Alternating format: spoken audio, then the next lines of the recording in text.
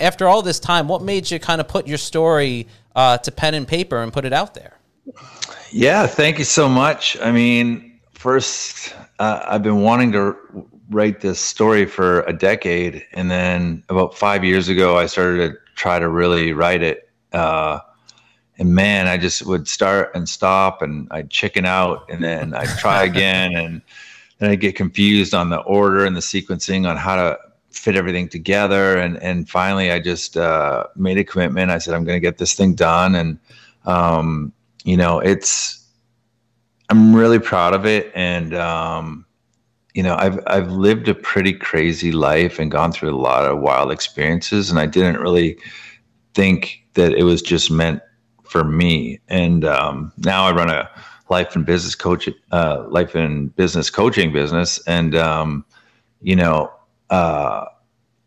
I'm constantly using these experiences that I had or I went through to help my clients. So I thought, well, if it's helping all of them, why don't I just write a book about it and then help as many people as possible? So yeah, man, I'm just grateful for everyone buying it. It became an Amazon bestseller day one, and then it's been there for a week. And I see somebody else is cruising up the ranks, so I gotta promote it a little bit more and get back all the top spots. I think I had like the Kindle and the softcover version number 1 and 2, so that was really exciting. And now I'm getting some competition, so I got to put the hammer down and make sure it stays there. I love the competitive edge, Dave. And Sean here, a big part of your story was obviously your concussion history, and you had a lot of struggles there. And obviously with the fifth one being the worst. And I guess maybe just for the audience, just describe to us what it's like being a professional athlete and having those sorts of setbacks, especially when you talk about something that's still kind of unknown in the sports world as far as concussion goes, right? They're still trying to figure that whole thing out and its long-term effects on players and everything like that. Maybe you can just talk about, your issues and your struggles with the concussions, how you were able to bounce back and turn that into a positive experience for yourself. Yeah, it's really wild. And I don't know. I don't really necessarily consider myself a concussion expert, but the fact that I spent so many days, especially after my fifth concussion, I was at the Mayo Clinic 3 days a week for 3 years. So I really got to kind of learn on things about the brain and how the brain works. And, there's this really weird theory that they kind of have proven is that if you've had one concussion, you're twice as likely to get two. And if you've had two, you're 4 times as likely to get 3. And if you've had 3, you're 16 times as likely to get 4. And then if you've had 4, it's like 164 times. Wow. So whatever, however it compounds like that, it after 5, it just doesn't seem smart to go and play. And the fact that somehow I was literally on Alzheimer's medicine. I was slurring my speech. I couldn't even run or exercise. I was dragging my leg when I walked.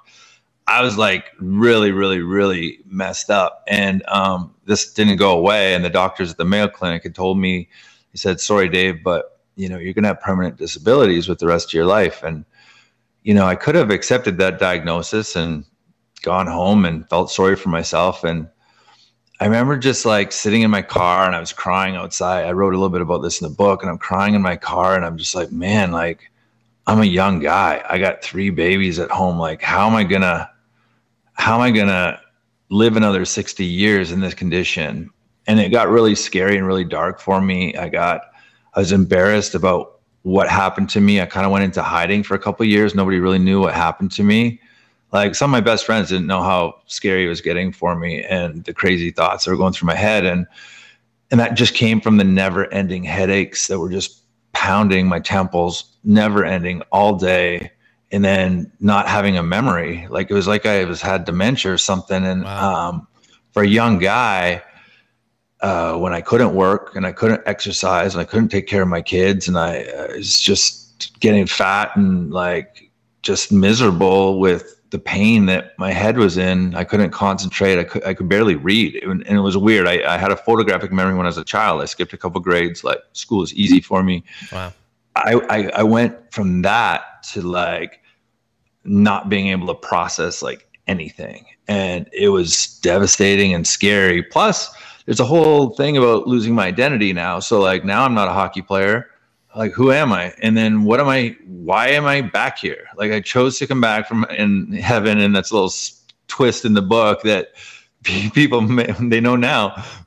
Spoiler alert. But I'm like, I came back.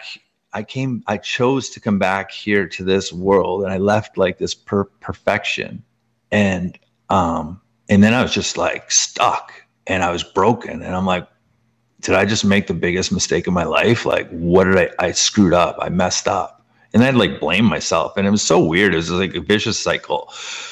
What I ultimately ended up understanding through my process, and this message came to me, was that God had put me in that dark hole in that pit for so long, for 3 years, so that I would understand that intimately and deeply, and have these other new understandings of compassion and of fear and anxiety and depression and all these crazy things that I never had before. I never had any of those ever in my career. I was very lucky. I was super positive and mostly healthy, and like, so then for me to go into this dark hole, it was kind of explained to me that needed to happen for the people that I was about to help with in life.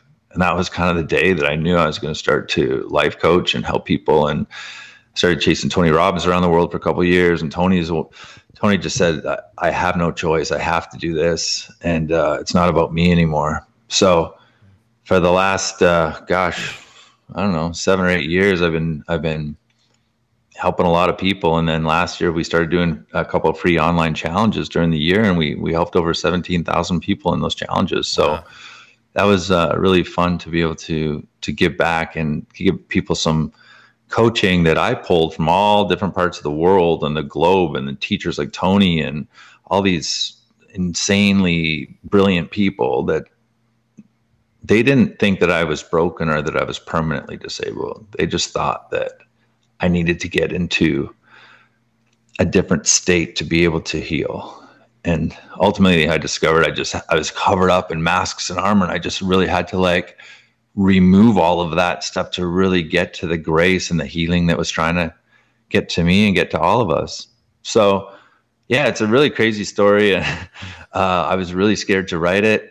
I'm like, what are people going to say? Right. But it's what I teach. Like, if I can't authentically be me, then what am I going to do? Walk around the rest of my life pretending and not telling the truth? And, it's not who I am. And my strength comes from my honesty and my vulnerability and my authenticity. So I'm like, I don't care. Like, let's just get this thing out, because it's going to help somebody. I have an affinity for obviously athletes and, for service responders and 9/11. And it just reminded me of all the firemen, all the policemen and stuff. I've helped a lot of those guys, and vets, Army vets and military. And like, when you got to go and do really, really scary things and cover yourself up because you're so sensitive to it. Like, I was a really sensitive kid. Eventually you just start to live that like as your normal. And that's when you kind of lose touch of like, the alignment and the purity of the way that we were originally created as these sensitive little creatures, at least in my case. Talking with Dave Scatcherd here, Islanders alumni and author of the new book, The Comeback: My Journey Through Heaven and Hell. And Dave, one of the great stories in the book, I mean, you kind of hit it right off the bat, and you kind of alluded there about the concussion, where you kind of had that sort of epiphany where you were in this place where you were making the decision to kind of stay there or come back and go back to your family, and this really kind of spiritual moment. And you kind of hit everyone with that story right in the beginning of the book, which was really fascinating. And I'm curious, what was that moment like for you? And I know at one point you talk about how you wondered if you made the right decision by coming back, which I thought was also a very powerful point early on. I didn't grow up with religion or church. Like, I was always curious, and I always like spoke to God and things like that as a little boy. And then it kind of went away, just because it wasn't really practiced, in my family. And it wasn't like my parents were against it or anything like that. It just wasn't part of our routine. And like, I have zero. One of the greatest blessings that I have now in my life is that I have zero judgment for anybody, because I've done so much work with so many people from around the world. There's almost nothing that I haven't heard, and we all have our stuff, and it's okay. We don't have to judge it. We don't have to beat it up. So like having that grace and that non-judgmental place where it's safe. Like I have this group of 6,000 people online in this Facebook group from my challenges. I've got another group of like 200 that are like all clients and stuff. And like these people have shared stuff with me and in front of that group that their only family members don't know, like serious stuff. And our group is so full of love and so full of light. And I'm really, really proud of it. And these are things like I would have never created if I was just a hockey player. You know what I mean? Like, it was like God let me be a hockey player, and that was an amazing journey. I'm so grateful for it, and it taught me so much. And like, you know, a lot of what I build out of my coaching is from my hockey background. But then there's this whole other side that's like would have never been developed if I wouldn't have got the concussion. Like the concussion was the greatest gift. It ended my career. I could stay home and say, well, you know, I'm so unlucky. I could have accepted that diagnosis from the best doctors in the world saying, you know what, you're just disabled. And I would have been like, well, I guess that's just the way the cookie crumbles. Like, you know, I'm so unlucky. I could have went and made millions of dollars more, and I could have done this, I could have done that, and like felt sorry for myself. And like lots of guys do it. And lots of people do it. They accept the diagnosis, and I just would not accept that. I said, there's got to be a way, man. I don't care if I got to go train with monks in India. I don't care if I got to go do ayahuasca in the Amazon jungle. I don't care what I got to do. And like, you know, my experience with ayahuasca wasn't great. I was already kind of on my way out, you know, and I felt it wasn't super cool for me, but I do know that, you know, some athletes that it has helped. But yeah, like I don't even talk about that stuff because all of the healing began when I was able to like authentically move into the purest version of myself. And that just came from removing all the armor that I'd stacked on over the years, doing not just this job, but like covering up the little sensitive David, I guess. And I was just doing that to protect him, you know? And I did some pretty incredible things with my life and fighting people and playing physical and doing all that stuff. Like it was almost like somebody else did all that stuff, because it's like not my nature. It's not in my nature at all. And it sounds funny for me to talk about now, but like, yeah, it's pretty wild. Like, especially like Tony told me, he said, Dave, a wizard can do more in his pinky than a gladiator can do in his lifetime. And it really got me thinking like, well, why don't I just become a wizard? like what? Right. And, you know, we have this beautiful platform called the internet where you can almost learn anything you want for free on YouTube. You can train with people. There's free challenges all over the world. Like there's a chance if somebody wants to shift something, they can go and do it. So there's no real excuses, I believe, for people to just get stuck and feel sorry for themselves. It's really a matter of just stepping out and like going for it and not worrying about what people think of you or having fear of failure or judgment. You just got to like rock it. And that's kind of what I did with the book. So, yeah. Dave, you mentioned a lot of good stuff in there. I wanted to go back. You mentioned about not accepting the diagnosis, and it seems like that's kind of a common theme in your life, not accepting sort of someone saying no, or not accepting a criticism and taking it and using that as motivation. You talk about it from when you were a kid playing, when you were 12 playing with, 15 and 16-year-olds. You talk about it in, climbing through the junior hockey ranks, playing, getting your way to Portland, and dealing with tough coaches there. That sort of stemmed, at least from my understanding from reading the book, really from the way your father and your mom helped raise you, especially early on, and the way they encouraged you. It seemed like they played such a big role, and I really admired the way that, you talk a lot about in the book about it, your dad kind of saying we're here, we're supporting you, and giving you that option to make your own decision, but always putting the for lack of a better words, the consequences out there of whatever that decision is going to be, so you know what decision you're making and what's going to happen when you make it. What was that like growing up with that kind of support and kind of how did that mold you into the person and the hockey player that you became? Yeah, and thank you for repeating that, because like I know you read the book. Like if you're talking like that, like you're not just another podcaster that's pretended to read the book and just wanted some ratings. You know what I mean? So, you know, what's really crazy, and I can't remember if I put this in the book or not, but like my dad was a farmer from Alberta, okay, and then he worked in the coal mines. Right. Like he didn't read a lot. He didn't have some great knowledge, like teacher, mentor, like none of it, right? But my entire life, the baseline, like my dad was like a life coach before there was life coaches. You know what I mean? Yeah. And he was like my Tony Robbins. My dad was my hero. And God rest his soul, he passed a couple years ago, and I lost like my best friend. But, you know, I would be in India and a monk would be talking to me and he would say like an exact line that like my father taught me growing up. And I'm like, where have I heard this before? I'm like, who? I'm like, Dad? How does Dad know the same thing as, you know, Sri Bhagavan, the deity of oneness, you know? And then I'm like, Tony would be talking and I'm like, where have I heard that before? And it's like my freaking dad.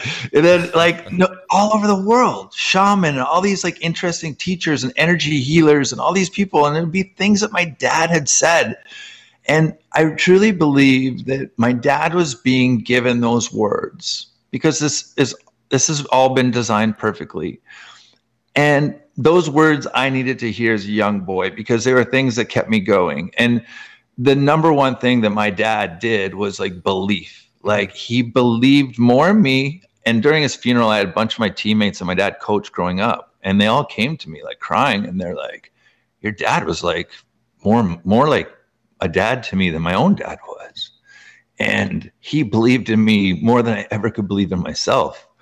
And I don't think that I shared this story in the book. I'm not sure, but I think it's a really good story. So I don't know how we're doing on time, but we have all the time in the world. Sure, So, yeah. okay. Share away. No, this is a cool story. So I'm at the funeral and I have to give the eulogy and I'm just destroyed, man. My best buddy's dead. And I'm like, how would my dad want this? And my dad would want it where people were inspired to live a bigger life. And sorry, I'm going to get emotional, but It's all right. All good.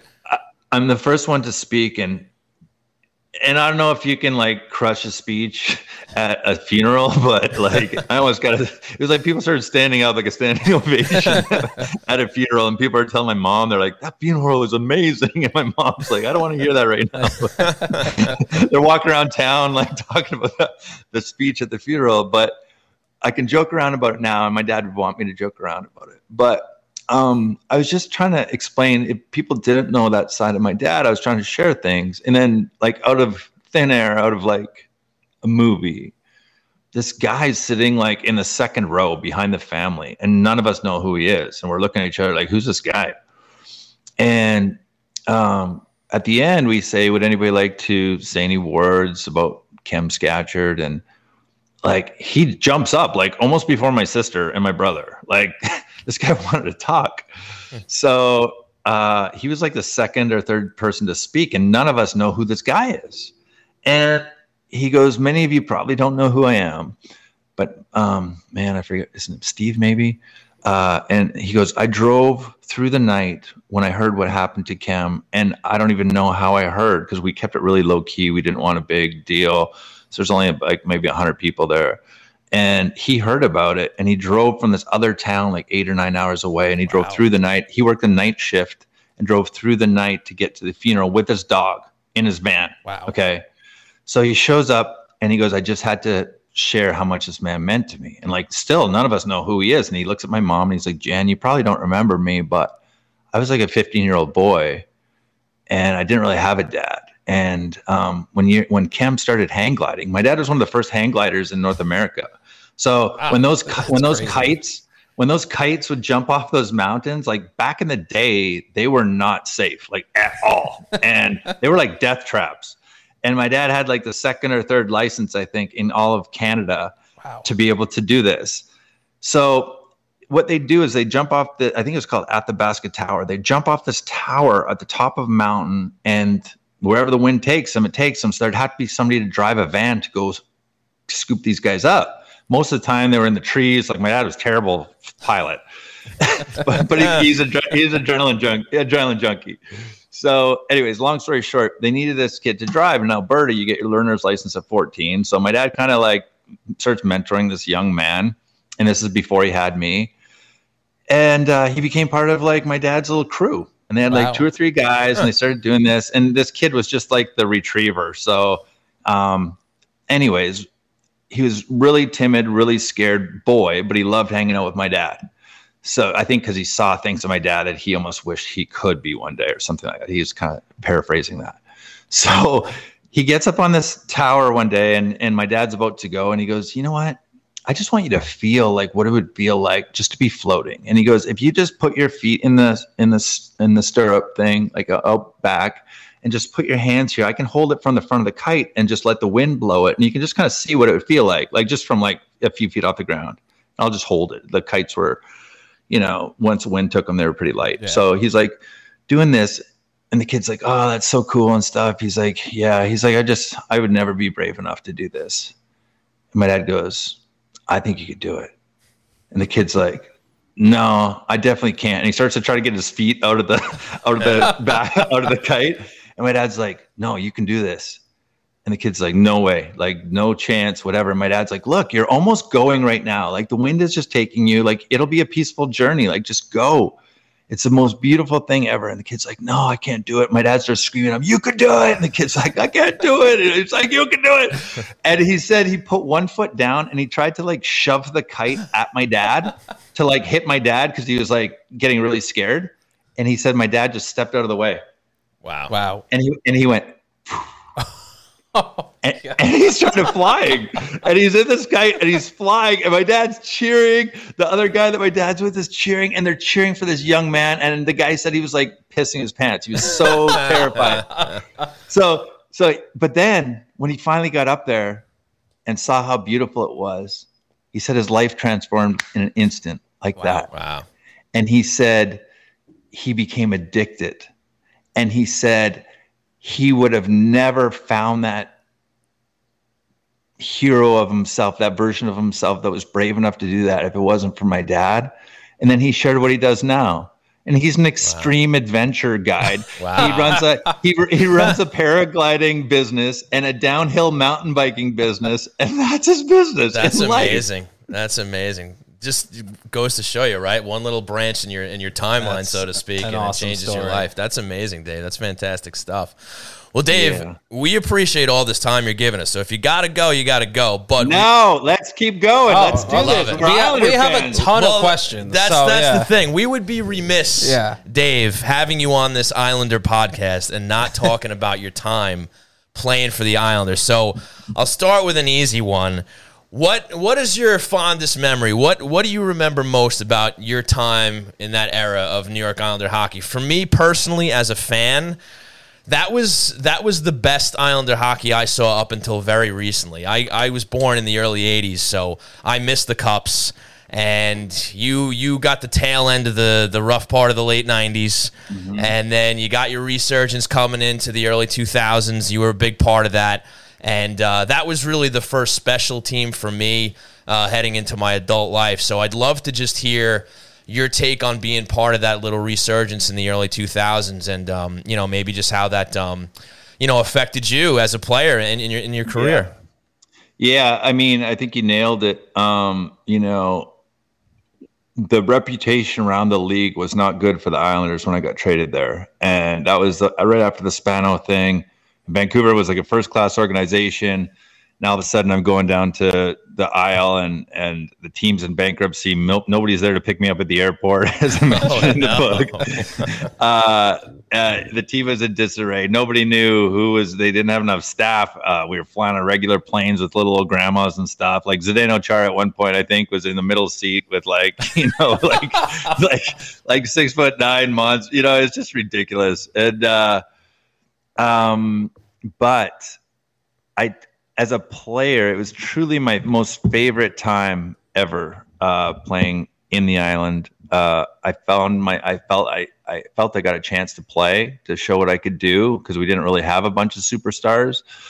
I thought that I got a fair shake. I love the fans and the passion. I'm proud of how we turned the ship around. I remember my first game. I came from a pretty prideful group, even though Vancouver didn't win anything. We had a really good group of leaders there with Messier and everything. And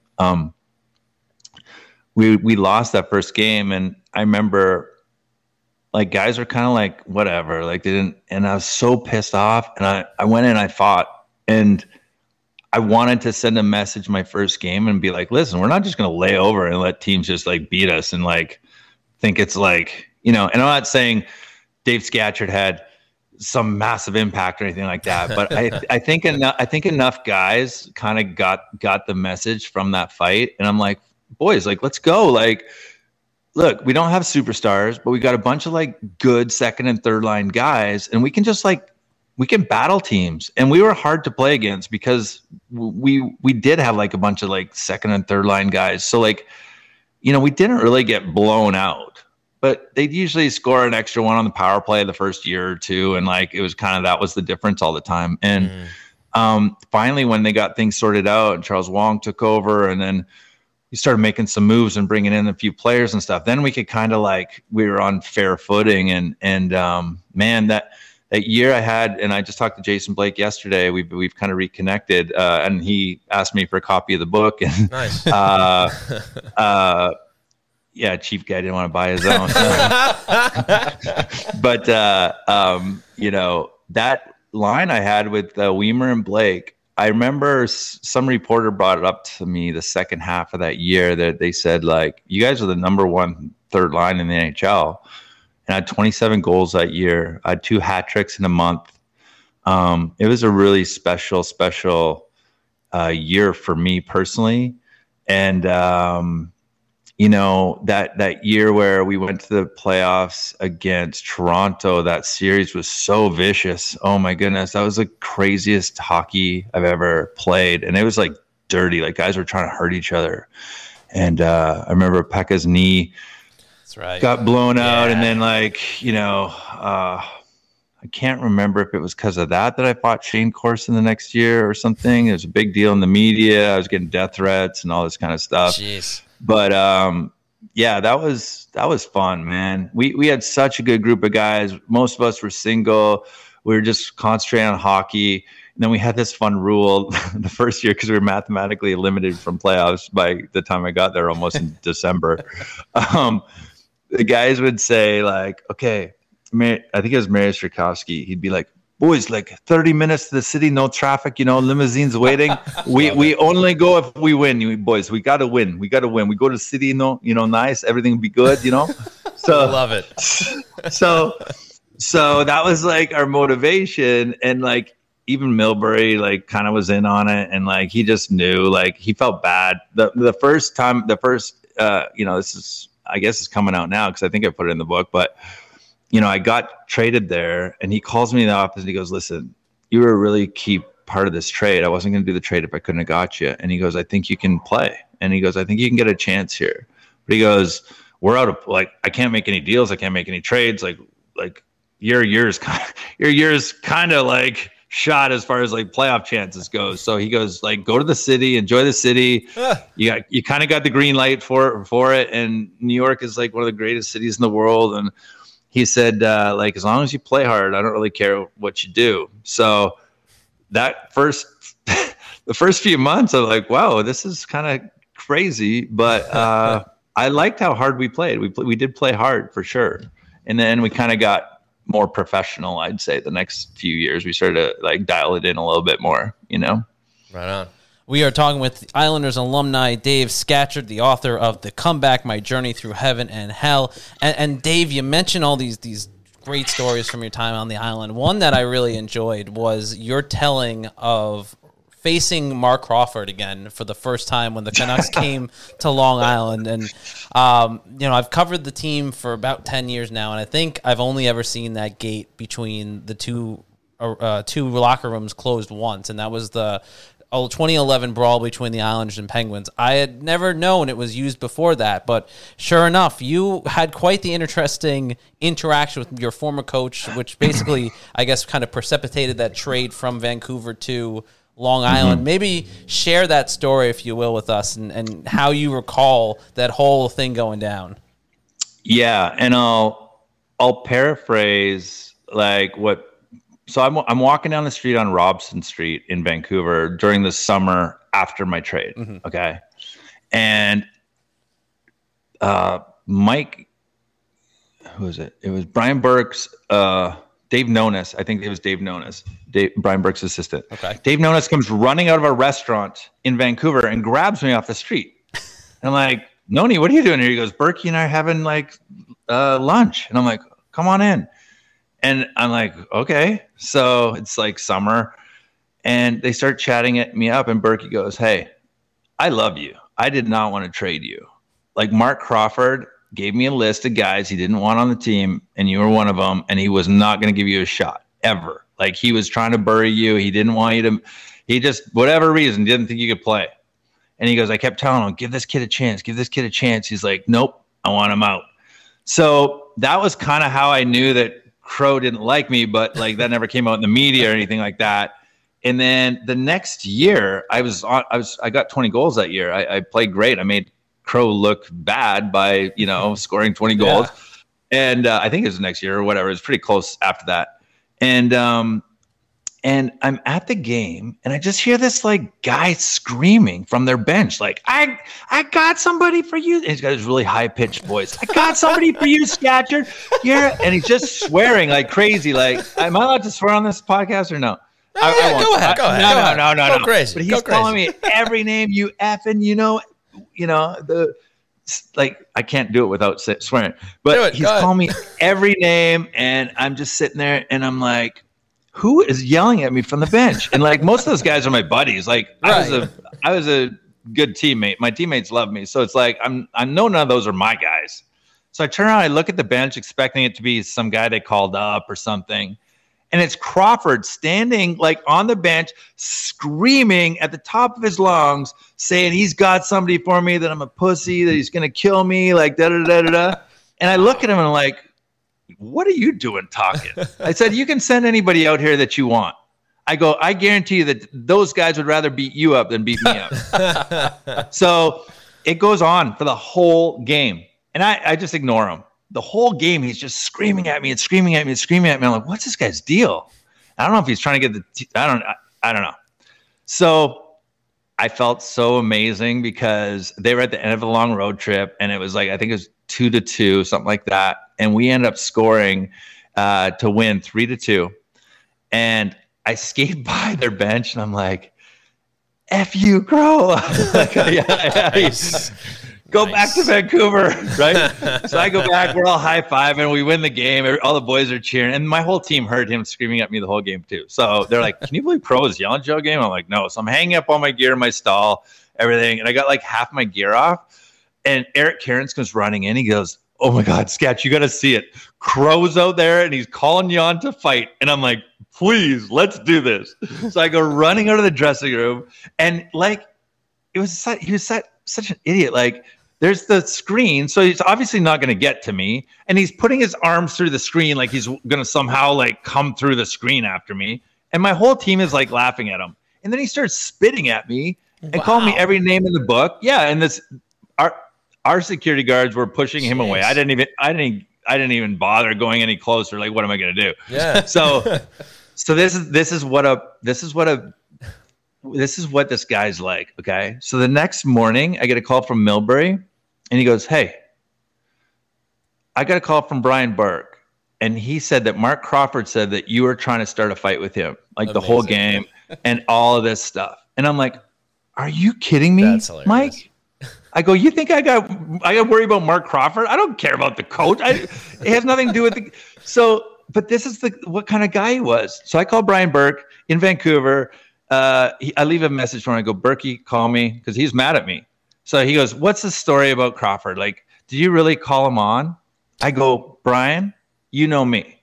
Would I do that? He goes, no, that's why I'm calling you. Like, what's the story? and I go, your coach was screaming at me the whole game, calling me every name in the book. Then he tried to run around the thing and try to come into my dressing room and fight me after the game. And he's like, are you kidding me? I go, I swear, it's truth. Ask all your players. So he goes, all right, Dave, if that's the truth, and I believe you on this, he's like, you have permission to beat the crap out of him anytime you ever see him again and tell him that I said so. So that's kind of how cool Brian Burke is and what a-hole Mark Crawford is. That's an excellent story. That's amazing. So Dave, with every one of our guests on the show here, we throw out a random question. And kind of a little bit off topic, whatever the case may be, maybe to get a laugh. But this is a layup for you. So a random question for you, Dave, is who was the funniest guy in the Islander locker room during your time there? And do you happen to have a story you can share, maybe related to that guy if you have the time? I had so many good teammates, man. Well, there's a lot. I bet. The first guy that when you said funny to me, I thought of Sean Bates. Okay. And Batesy, he's kind of blind in one eye, so he's got like they called him like I think is it Sully from Monsters Inc., the little green guy with one eye. Oh no, Mike Wazowski. That's right. Okay, yeah, Sully was the big guy. That's right. The big Sully guy. Was the big so guy. they called Eric Karen Sully, and then Batesy Mike Wazowski. Okay, so Batesy had this Boston accent. It's like sketch playoffs. what? You remember that college coach that said that? Oh yeah, yes. So Batesy would say that nonstop, and then he's like. He just had all the one-liners. He called everybody baby doll. And his boys from Boston would come in and drink out the whole wives' lounge of, like, all their wine and all their beer. And, like, he was just hilarious. Like, and that was how he grew up. Like, he didn't even know he was – well, he is pretty funny, but, like, he just was being himself, and he was hilarious. Adrian Aucoin, great one-liners, great stories. Kevin Weeks, great accents and great impersonations. Nice. Oh my goodness, man. We had some funny dudes. We had so many great memories with that team. Like I really miss that team. I'd love to do a reunion. I think it's incredible what the new owners are doing and bringing the guys back every year. It's gotta get in there, Dave. You gotta get in there. Oh, I've been there every year. So, I'll be back whenever they redo it after this stinking COVID thing. But yeah, it has been just a joy to watch how the level of class has been brought up with the organization, and to see the players that they have now, even the coaching staff. Like Lane Lambert was part of my comeback after my year and a half off after my fourth concussion. I joined him in Milwaukee, and he was just unbelievable. One of my favorite guys in the world. So if you see him, tell him I said that.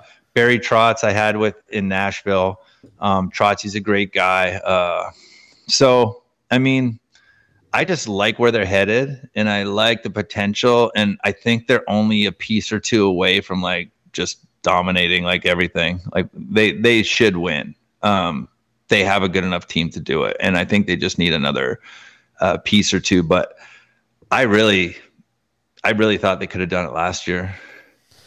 You and I think every Islander fan was really hoping for that. And I have to ask you though, Dave, you've given us so much of your time, and we appreciate that. I will let you go after this last question, but one of your former teammates, Zdeno Chara, rejoining the Islanders this season. What when you heard the news, what did you think of that? A, that Z is still playing at 44, and B, that he's going back to a place that he got his start in. Yeah. So like. I could go way back in the day. I think he played for the Prince George Cougars or something, didn't he? Like in junior, if I'm not mistaken. That I'd have to look up. Yeah. Okay. I'm not going to pretend. But I think that I've seen him play since then. Okay. Wow. And the development that this guy has done in every aspect of his life. Like, I think he got a financial degree while he was playing. He's captain. He's always one of the fittest guys. He took it super professionally. Some guys didn't like it because he was so serious all the time and everything. But it's like, that's a pro's pro. Like, and I think that he felt like he needed to do that to continue to get better. And it's almost like, when you start off behind and then, okay, here's an example. So I know this like hit producer guy in Nashville. He does all the biggest bands in the world. And I was talking to him and I was going to help him with some coaching stuff. And he said, Sketch, I'm terrified I'm not going to have another hit single. And I'm like, dude, you had like 20 hit singles. Like, what do you mean? And he goes, I don't want people to think it's a fluke. He goes, I don't take vacations. He goes, it's something broken in me where I just can't like stop. I have to get better. I have to keep going. And to some extent, I think some of the greatest people in the world have this like little, almost obsessive compulsive disorder in a good way. I think all real elite athletes do, because to do things like over and over and over again, a normal person would just like kind of quit or like, okay, I'm done.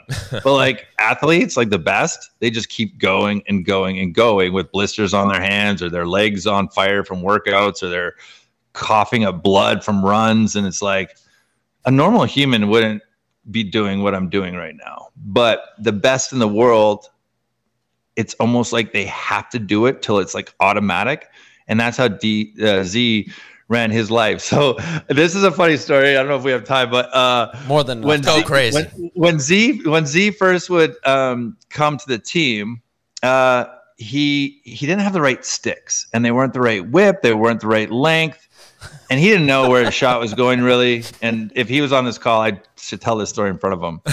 So he would wheel around the net. And at the time, we didn't have a lot of real skills. So I think it was Butch Goring maybe was the coach. And Butchie's like, all right, boys, this is the breakout. You're going to wheel the net and rip it off the glass. And all the forwards are going to be busting out to the red line and try to like gather it back. And that way, like the puck's never going to be in our end. Like we're just going to like do that all the time. So it wasn't the most scientific breakout, but incredible. Yeah. So Z would wheel the net and he'd wind up and he'd take a slapper off the glass to get it out to center ice or whatever. And half the time it'd go over the glass and almost kill people because he had like a hard shot, right? So throughout the course of the year, everyone that sat in that section, when he started to wheel the net, the whole crowd would like go, whoa, and everyone would lean over because they were expecting souvenir night. We call it souvenir night on the team. We're like, souvenir night, he's giving out free pucks tonight. That's so funny. And there was no penalty for the puck over the glass. So he would do this over and over and over again. I can't believe he never killed anybody because he shot so hard. But if you're standing in front, like looking for a deflection or a screen when he wound up back then, you would just pray that he didn't kill you. Yeah. Because he would shoot it so hard, but he didn't have control. Like his sticks weren't right. Now to see him become a Norris Trophy winner is incredible. And I give the guy all the props in the world. He's absolutely one of the most professional players I ever played with. Even if he was playing at 50 years old, he'd add something to that team, a veteran presence. He's so strong that he's fought some of the heavyweights in the league and just like kind of manhandled them and just like, not really like outpunched him, but he's like not worried about getting hurt or anything. And his dad was like some Olympic wrestler or something. So, I respect the guy a lot. And to be playing at 44, it's incredible feat. To be as big as he is and to move around the ice like he does, like it's incredible. Our dressing room was so small in Long Island when I first got traded there that he could take his stick and stretch it to the left and touch one of the walls and then touch the other side of the wall. That's how big his reach is. That's insane. So you're like, how do you beat this guy wide? Like, seriously, you know what I mean? You're like, oh, I got him. And then like the stick would come, go gadget stick would come out of like nowhere and just poke the puck away. Well, Dave, this has been amazing stuff. Thank you for giving us all your time here tonight. But before we let you go, please tell everyone where they can pick up The Comeback, My Journey Through Heaven and Hell. And maybe you can tell everybody where they can go if they want to learn a little bit more about your life coaching. Yeah, I appreciate that. So right now, Amazon, we're really working the bestseller thing. So we're going to try to stay at number one as long as we can. Yeah. Hopefully get a good long run there. And then after that, people could go to allstarcoaching.com, and I'm literally just rebuilt the whole website. So that should be live any day now, the next day or two. And Instagram, I'll always be updating like what's going on with the business and with, we've got our first live event. Actually, this is really cool. So, okay, if anybody wants to come to Scottsdale for December 3rd, 4th, and 5th, I'm putting on my first ever live event. We're expecting 1,000 people. It's going to be epic. And, the tickets are normally $997. On the last couple of podcasts, I offered people that came in from the pod for like $297. And I'm only going to offer that for a short amount of time, so probably a couple of weeks, and then we'll bump back up to full price. But I'll make sure that I get you guys a link for that if people want to sign up for that. And okay, awesome. It's going to be sick, man. Some of the speakers I have coming are people that I trained under. So they're kind of like help me rebuild my life and find this next level. And then I got some athletes. I got probably 5 hockey players that are going to be speaking. Wow, awesome. So if this is a podcast to share that part with, because it's like, these guys are awesome. Their stories are amazing. I don't know if JR Ronek's going to speak on this one, but I'm going to ask him probably today or tomorrow. But he's been a huge part of my coaching. So he just fell in love with my group, and he spoke a couple of times, and a bunch of people went and watched his show online. And then he's like, man, your people are amazing. And I'm like, well, you can come on anytime you want. So he's probably done like 2 or 3 virtual events with us, and like been really. He's a big proponent for mental health and things like that. So he shares some incredible stories about things that he went through. And he's just one of the best humans alive, man. I love this guy. What's his nofilter.net? He's got the show on nofilter.net. So I'll give JR a little plug, because there you go. He has been so positive. He wrote a great forward for me in my book. He's become a dear, dear friend. And like, I love this guy like a brother. And, if he's not doing anything, he'll be in Scottsdale that weekend. So, he's just fun to be around, and his stories are incredible. And, yeah, I appreciate it, guys. Anytime you ever need anything, you let me know. I love all Islander stuff and Islander people and Islander fans. It's my favorite time in pro sports. And, if anybody out there cheered for me or got out of your seat for me when I played, it seems like a lifetime ago, but I'm truly grateful. And, I hope that you get the book, and if you like it, leave a review. It always helps stay on number 1 bestseller. So who would have thought that Davey Scatcher would have a bestseller book? I looked down the list, and there's like my book, then there's like Wade Gretzky's book, and then there was Mark Messier's book, and these guys are like my idols.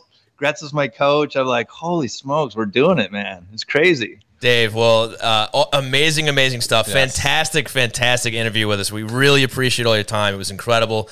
Congratulations on the success of the book. We wish you nothing but much more. And, hey, maybe we'll have you on again down the road. We'd love to chat with you again. Anytime, guys. Anytime. Dave, have a great day. Thank you so much. Take care.